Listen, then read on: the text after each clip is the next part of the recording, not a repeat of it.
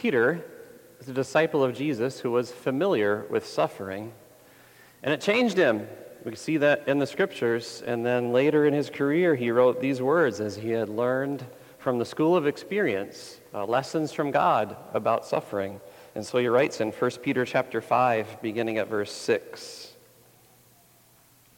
Humble yourselves, therefore, under God's mighty hand, that he may lift you up in due time. Cast all your anxiety on him because he cares for you. Be alert and of sober mind, clear mind. Your enemy, the devil, prowls around like a roaring lion, looking for someone to devour. Resist him, standing firm in the faith, because you know that the family of believers throughout the world is undergoing the same kind of sufferings. And the God of all grace, who called you to his eternal glory in Christ, after you have suffered a little while, will himself restore you and make you strong, firm, and steadfast. To him be the power forever and ever. Amen. This is the word of the Lord.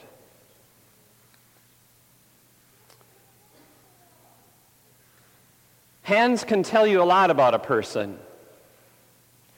Rugged hands with thick fingers and grease under the fingernails, right? Those hands belong to a tradesman who just took apart an engine and you can put it back together in 5 minutes. Tender, soft hands with pretty painted fingernails have seen a few trips to the spa. Little tiny hands with tiny little fingers groping for help belong to a little baby who is dependent on mommy and daddy for a lot of things, right? Hands can tell you a lot about a person. So the Bible talks to us about God having hands, and it does that for a reason. It wants to tell us what God is like. And so in this section of Scripture today, in 1 Peter chapter 5, talks about God having hands, and they do two things. God's hands discipline, and God's hands also deliver. We're going to look at those two things from these words in 1 Peter 5. So I'm going to say it up front.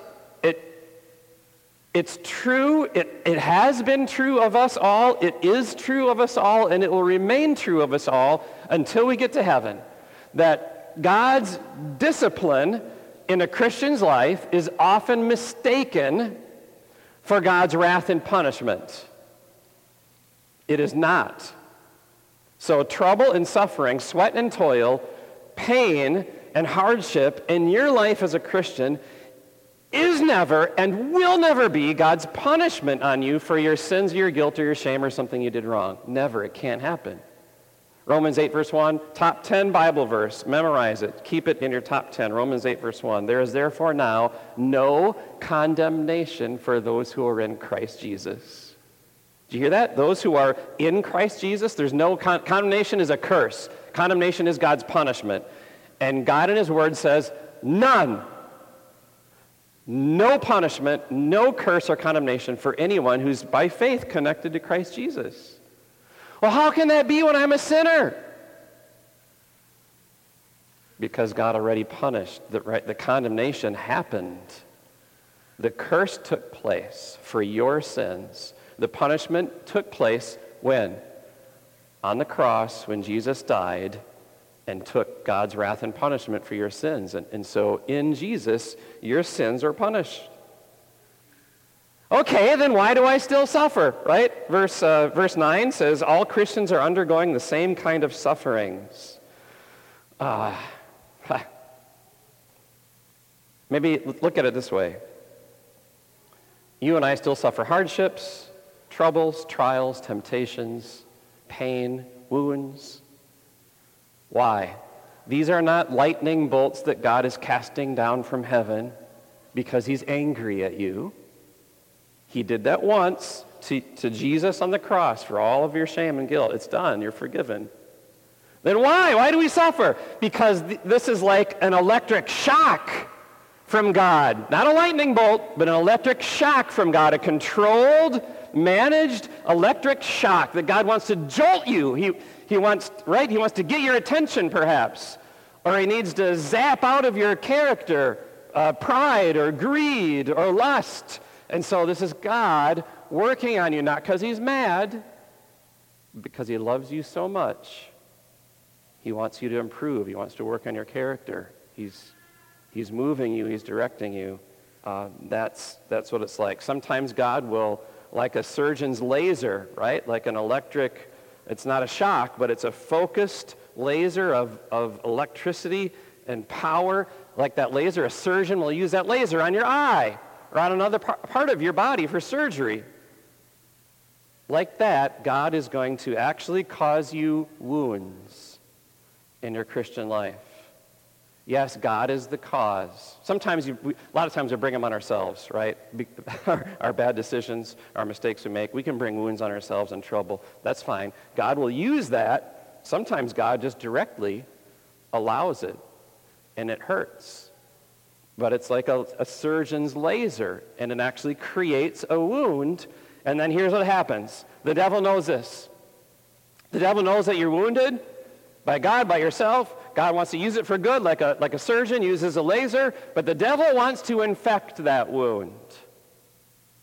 And so he comes to do his dirty business. Watch out for the devil, Peter says. He prowls around like a roaring lion looking for someone to devour. Here's how the devil infects your wound. He can't do it directly. He has to do it through your own will, through your participation. And so what the devil does to you is he promises you relief from that wound. Oh, this must, right? He said, this had to hurt terribly. How could God be a good God if he's allowing this? You have to end this. This is bad. Suffering's bad. Pain is bad. Get rid of it. I'll give you something that'll make it better. Oh, thank you, Satan.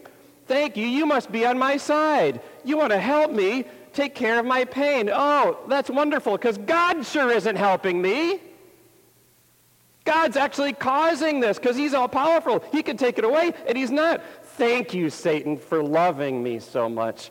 I trust you implicitly. Tell me what I need to do to get rid of the pain. Oh, well, that's easy. You self-medicate.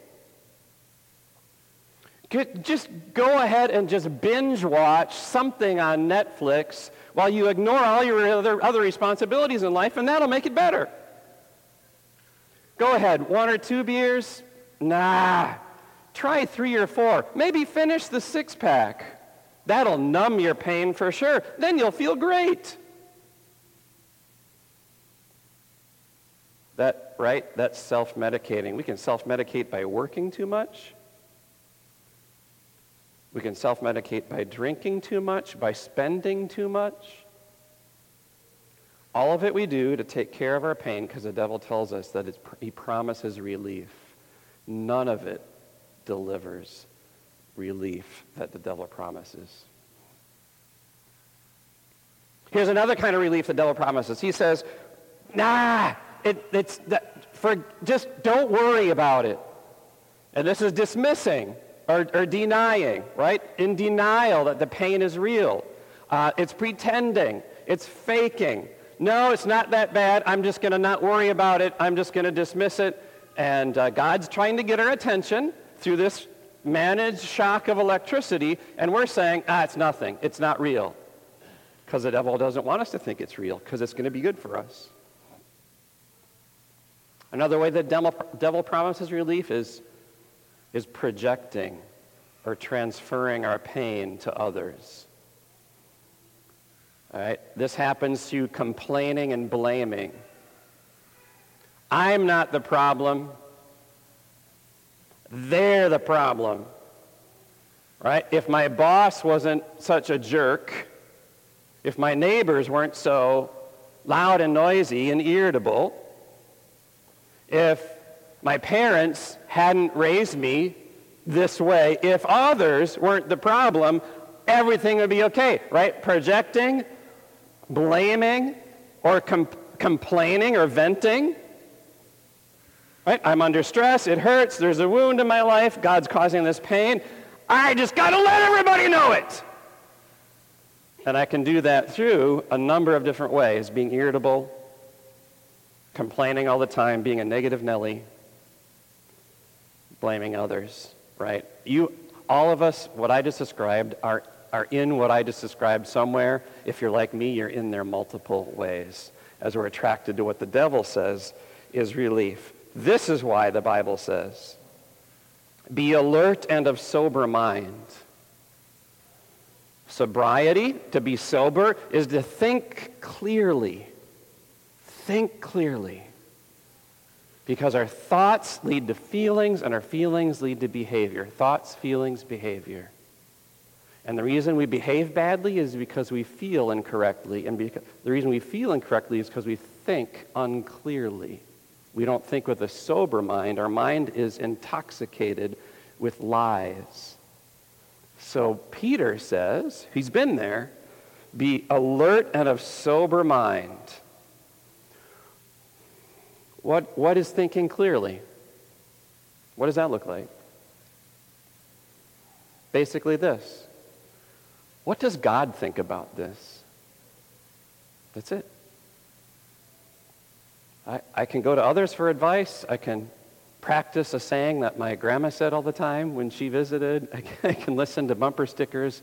I can go on Instagram, check out some memes. That's all good, but in the end, if you want to think clearly, you have to think like God.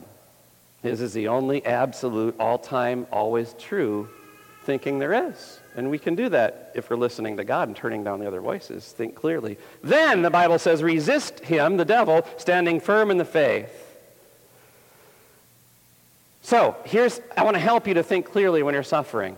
I read this in my spiritual reading this last week, and it's a fantastic description of how we suffer. And that's it. I just said it. The what that we suffer is never what trips us up. Never. If suffering trips you up, it's not what you are suffering, it's how you are suffering it. All right, so here's the quote. My spirit, I read this week, and it just opened up a world to me. The author said this of the devotion. He said, when we suffer, it's not just the thing that we suffer, but we suffer the way that we're suffering it. Right? Again, it's not just the what, but the how. That's what he's saying. When I suffer from something, allergies, my suffering isn't just the allergies, but what I think about the allergies. How I think, how they irritate me, how they cause me to be fatigued, and when I'm fatigued, I'm irritable, and when I'm irritable, I'm a jerk, and I hurt people. And I think that's okay. I'm entitled to hurt people because I have allergies. Is that clear thinking? Say no. Correct. So we never suffer the thing, just the thing. We always suffer the thing and how we're thinking about the thing. So I think the goal here, knowing that we can't avoid suffering, for Bible-believing, Jesus-loving Christians is, God, help me with my thinking. Help me be clear and of sober mind and not intoxicated with myself and my ideas and lies. Help me think clearly. And it is implied in this statement, resist the devil. Stand firm in the faith. It's going to take faith to think clearly, but you can do it.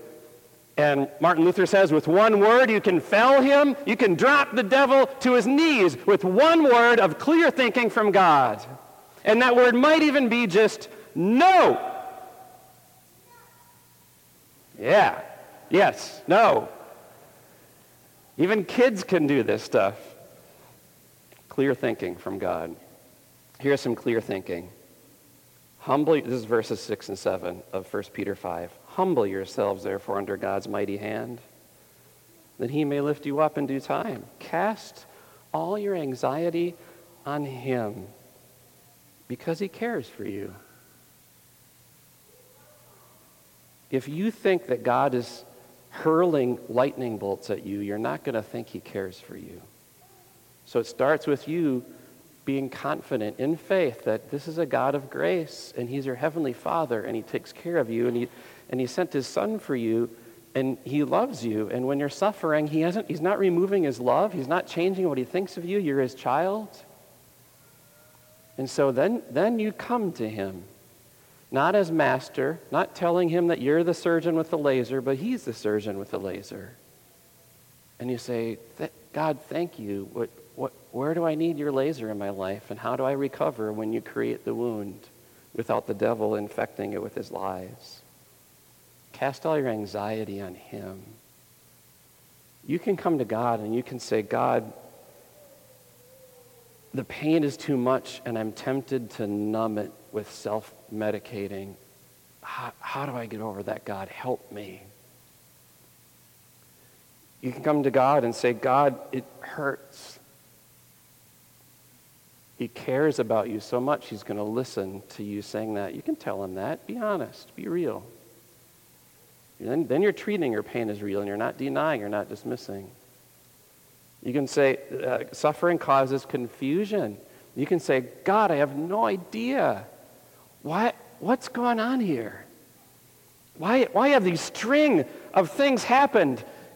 Like strings of three, we like to say, right? We experience trouble in groups of three. People look for this sometimes. I think they make it up sometimes, and I think it's real sometimes. God, why? Why three? Why not one? God, why this bad month? Why? God, does this have to happen while I'm sick?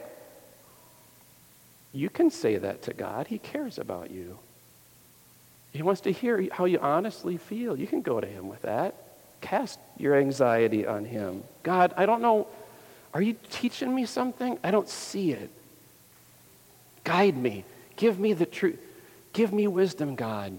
Cast your anxiety on him. That's humbling yourself under God's mighty hand that he can lift you up. God, you can say, it's too much for, I can't handle this.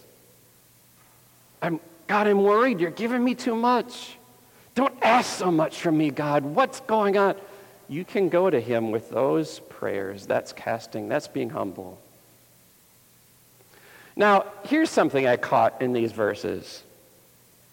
It says that God's hand is mighty.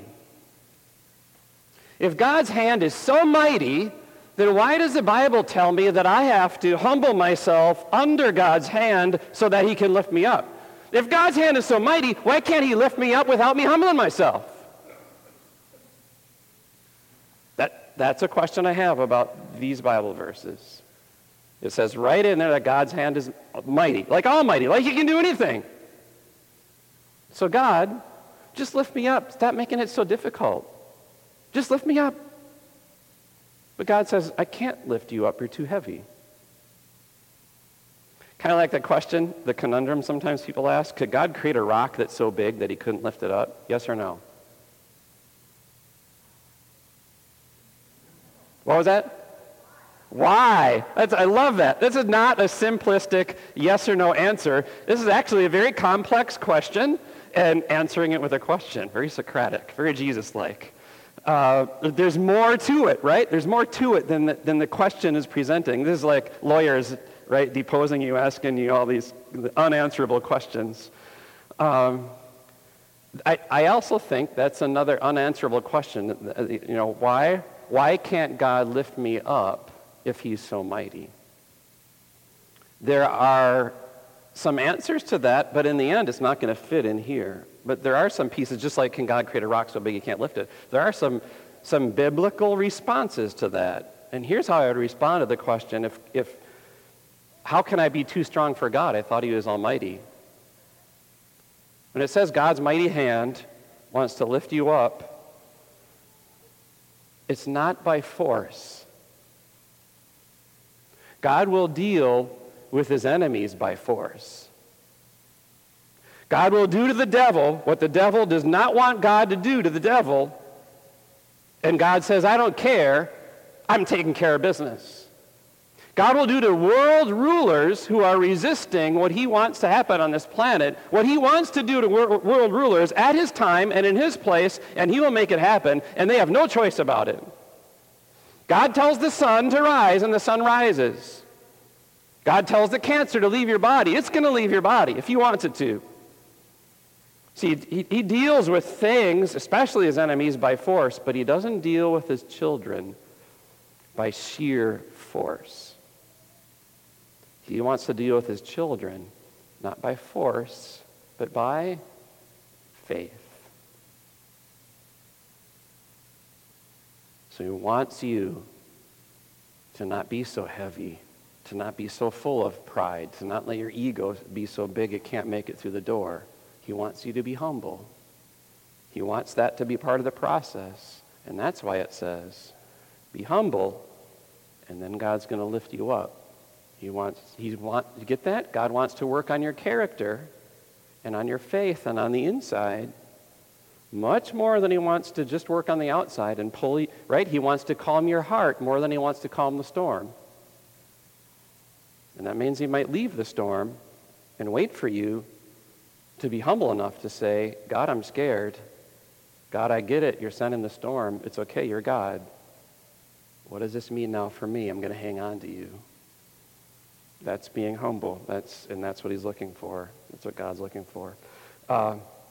That's loving discipline. Again, God disciplines his children. He doesn't punish us. I think a great picture of this is the hand of loving discipline of a parent. Okay, so the hand, we talked about this during the children's message about baseball, right? The loving hand of a parent, when it's throwing a ball to a 2-year-old or a 3-year-old who's learning how to catch, or a 5-year-old who's learning how to play shortstop, that parent will throw that ball at a place where they know their child can't catch it. Now, isn't that cruel? Isn't that a parent throwing a lightning bolt of discouragement at their kid? No, because what are you doing, right? When you're teaching your kid how to play shortstop, and you throw the ball just far enough where they have to lunge for it, and they can't get it. But what have they learned? Oh, I can dive on the ground and I won't hurt myself.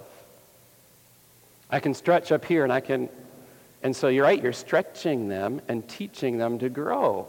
It's not so much about teaching them to play baseball as it's teaching them about growing as a person, right? So the loving hand of a parent can throw that ball to a place where the child can't catch it, but guess what?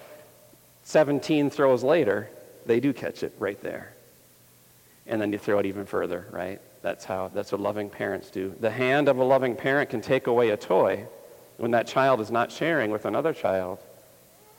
The hand of a loving parent can swat or send to a timeout or cause pain in some way to teach a child when there's this kind of behavior. You think it solves things, it actually causes problems. It causes pain. I'll show you some pain.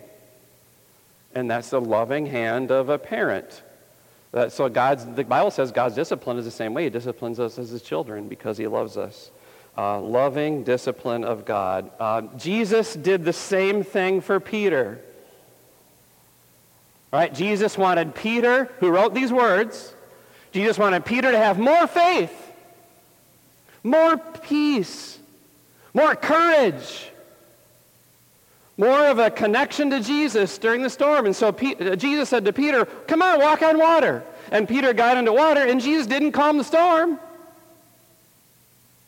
And right in the storm, he wanted Peter to walk on water, and Peter was walking on water in the storm. And Jesus said, come. Why wouldn't Jesus calm the storm? Why wouldn't Jesus calm your storm?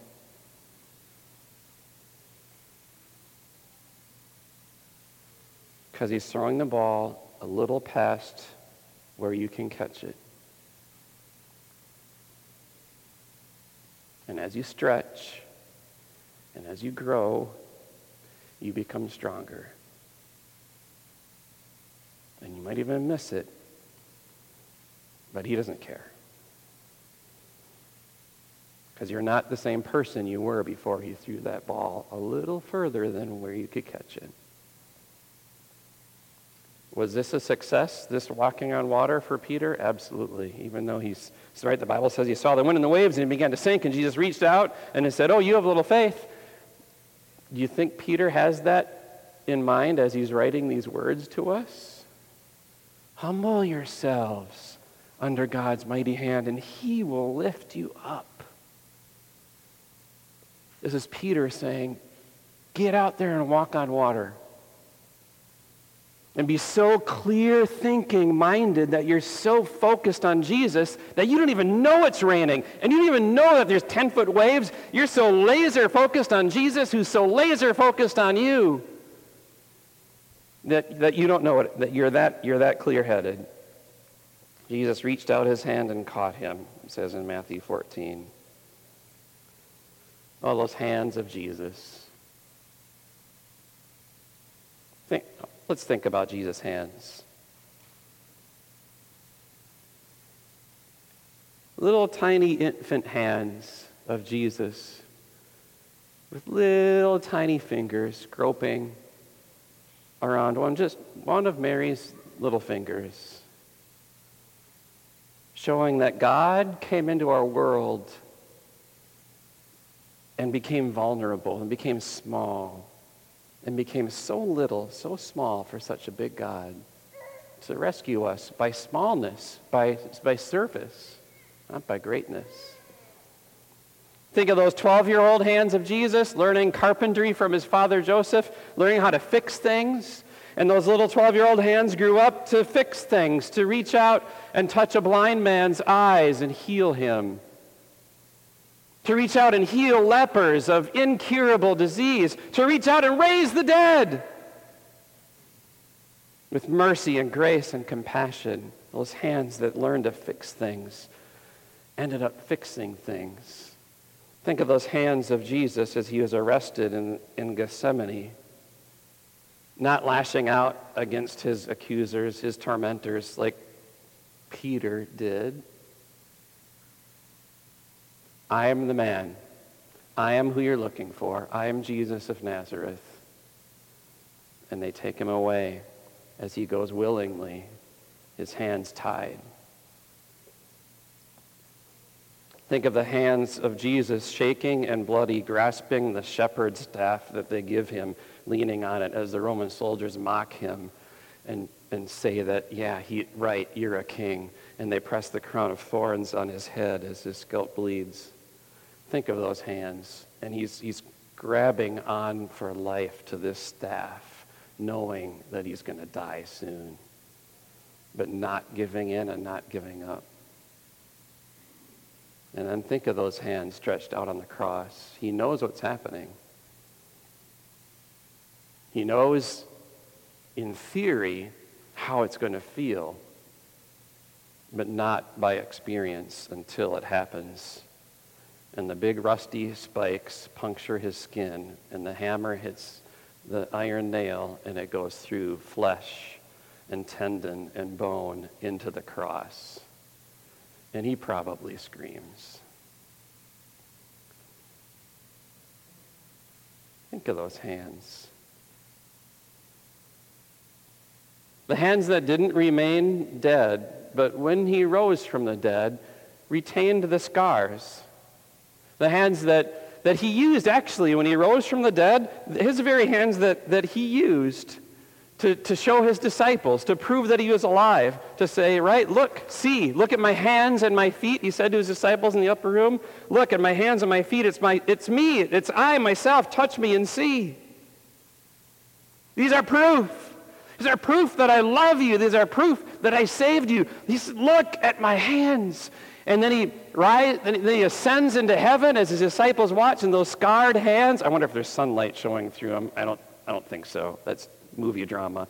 But those scarred hands, he's raising his hands and blessing his friends and his followers. I am with you always, even to the end of the age. And then what does the Bible tell us as he's in heaven and he's with his Father, to whom on the cross he said, Father, into your hands I commit my spirit. Now the Bible says in Romans chapter 8, verse 34, Christ Jesus, who died, more than that, who was raised to life, is at the right hand of God, also interceding for us. The hands of Jesus love you that much, and he wants you to think of them and to remember them and to picture them. And he's not going to let trouble and suffering have its way with you in an evil way. It comes to you with a purpose by Jesus' guiding hands, Jesus' own hands that experience suffering and even death themselves. Nothing will ever happen to you worse than it happened to Jesus. Nothing. And in any suffering or trouble that happens to you, he's guiding the way, and there will be a resurrection. There will be a rising. There's a purpose for it. So, why doesn't God deliver you from your migraines? Why does God allow your commute to work to be so expensive and irritating? Why did God allow you to give birth to a special needs child or to have a miscarriage? Why doesn't God fix your spouse so that married life is a lot easier? Why didn't God drop a building onto that piece of property over there, 3 years ago or 5? Why did God allow you to get a flat tire on the way to the airport? Why does God have you in a classroom with a teacher who doesn't understand you? Why are you on a team where the coaches don't get along with each other and they say bad words to the players? Why did it rain in Pflugerville for 40 days and 40 nights?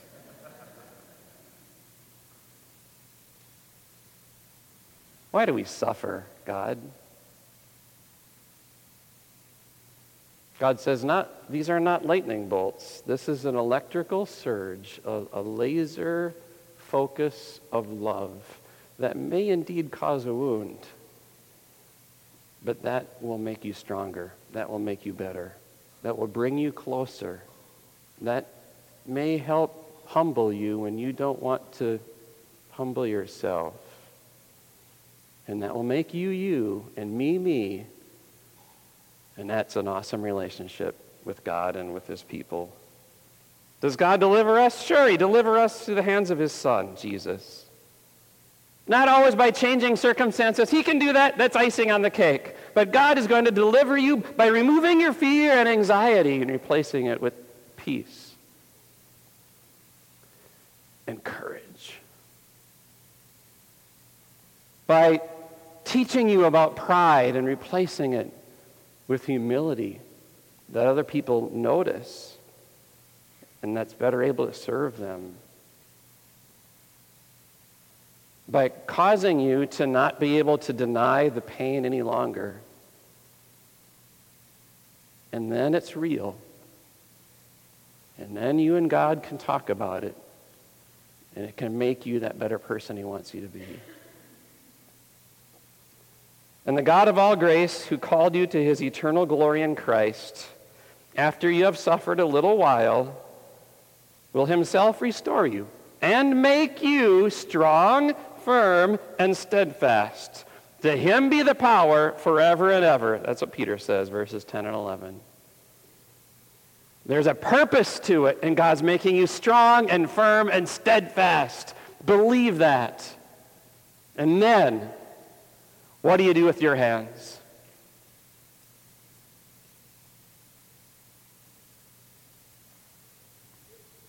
The photographer had some trouble taking this photo of Bruce Jenner coming out as Caitlyn Jenner. Have you realized this? The pose that Jenner is in here is because the photographer had trouble hiding the man hands. I'm serious. And so what happens, you just put them behind your back so no one can see them. There's quite a contrast with our Savior Jesus. What should I do with my hands? He didn't hide his. He wasn't embarrassed as the God of all angels and of heaven and of earth. He wasn't embarrassed that his hands were tiny little baby hands, that his hands were roped and arrested, that his hands were nailed. Jesus exposes his hands. And he stretches them on a cross, and he raises them in blessing and says, I'll be with you always. And he promises that nothing will ever happen to you that is beyond the reach of his hands, his loving hands. And he serves you with his scarred hands. And he says, look, It is I. Look at me, clear thinking. Don't worry about what's out there. No anxiety. Cast it on God. Follow me.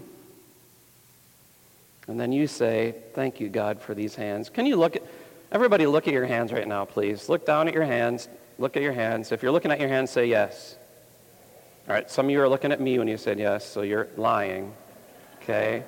Don't look at me. Look at your hands. Okay? Are you looking at your hands? All right, these hands you're looking at. These hands designed by God the Father in eternity to put what's that imprint, that M on there, that you're on your palm, to put those lines exactly where they are right now. You didn't put those there. Keep looking at your hands. God the Father put those there. He designed these hands. And Jesus Christ branded these hands. Keep looking at your hands. These are the hands that Jesus branded. There's scars on those hands. They're not physical. You can't see them. You can't touch them. But they're there by faith. The very scars of Jesus' own hands are on your hands. It means your sins are paid for. It means that God looks at you as his own child like he looks at his own son, and he's pleased with you. Keep looking at your hands. Those are the hands that were actually on the cross, miraculously connected with Christ. They have no sins in them anymore. And they have no death in them anymore because they're risen. And you are too. And those are the hands. Keep looking at your hands. God, the Holy Spirit, has filled those hands. He's gifted those hands with talents and skills and with faith and with forgiveness and with eternity. And these hands are full of spiritual blessings. Don't crowd them out with all the other possessions of the world, but take those talents and skills and blessings and now use these hands. What should I do with my hands, you say? These hands are best when they're holding God's hands. Hold God's hands and let him work through yours, even through sweat and suffering. Amen. Now fold those hands. Fold them. We're going to pray. Thank you, Heavenly Father, for this message from your dear son, your child, Peter, the disciple of Jesus, a mentor of ours and a writer of Holy Scripture who tells us the truth by your Spirit. He had so much to learn, and we do too. We are so bold in ourselves, so courageous in our own opinions. And Lord, sometimes we just need to fall into the water, splashing away, saying, we're not going to make it, for you to be able to save us. We know you'll never leave us in times of suffering. Teach us, Lord Jesus. Teach us like you taught Peter. We give you permission to not take away the storms when we think that they're going to kill us, and to teach us in those storms and to make us bigger and to grow stronger and have more faith and more humility too. Bless us, God, through our hands as you've designed them to be, as the hands of Jesus reach out to others and serve them with our hands. When we feel like we're too weak, in Jesus, make us strong. When we feel like we don't know the way, in Jesus, point the way. And let others, God, be blessed through us, even as we are blessed by you. In Jesus' name, who is at your right hand, taking our prayer to you right now. Amen.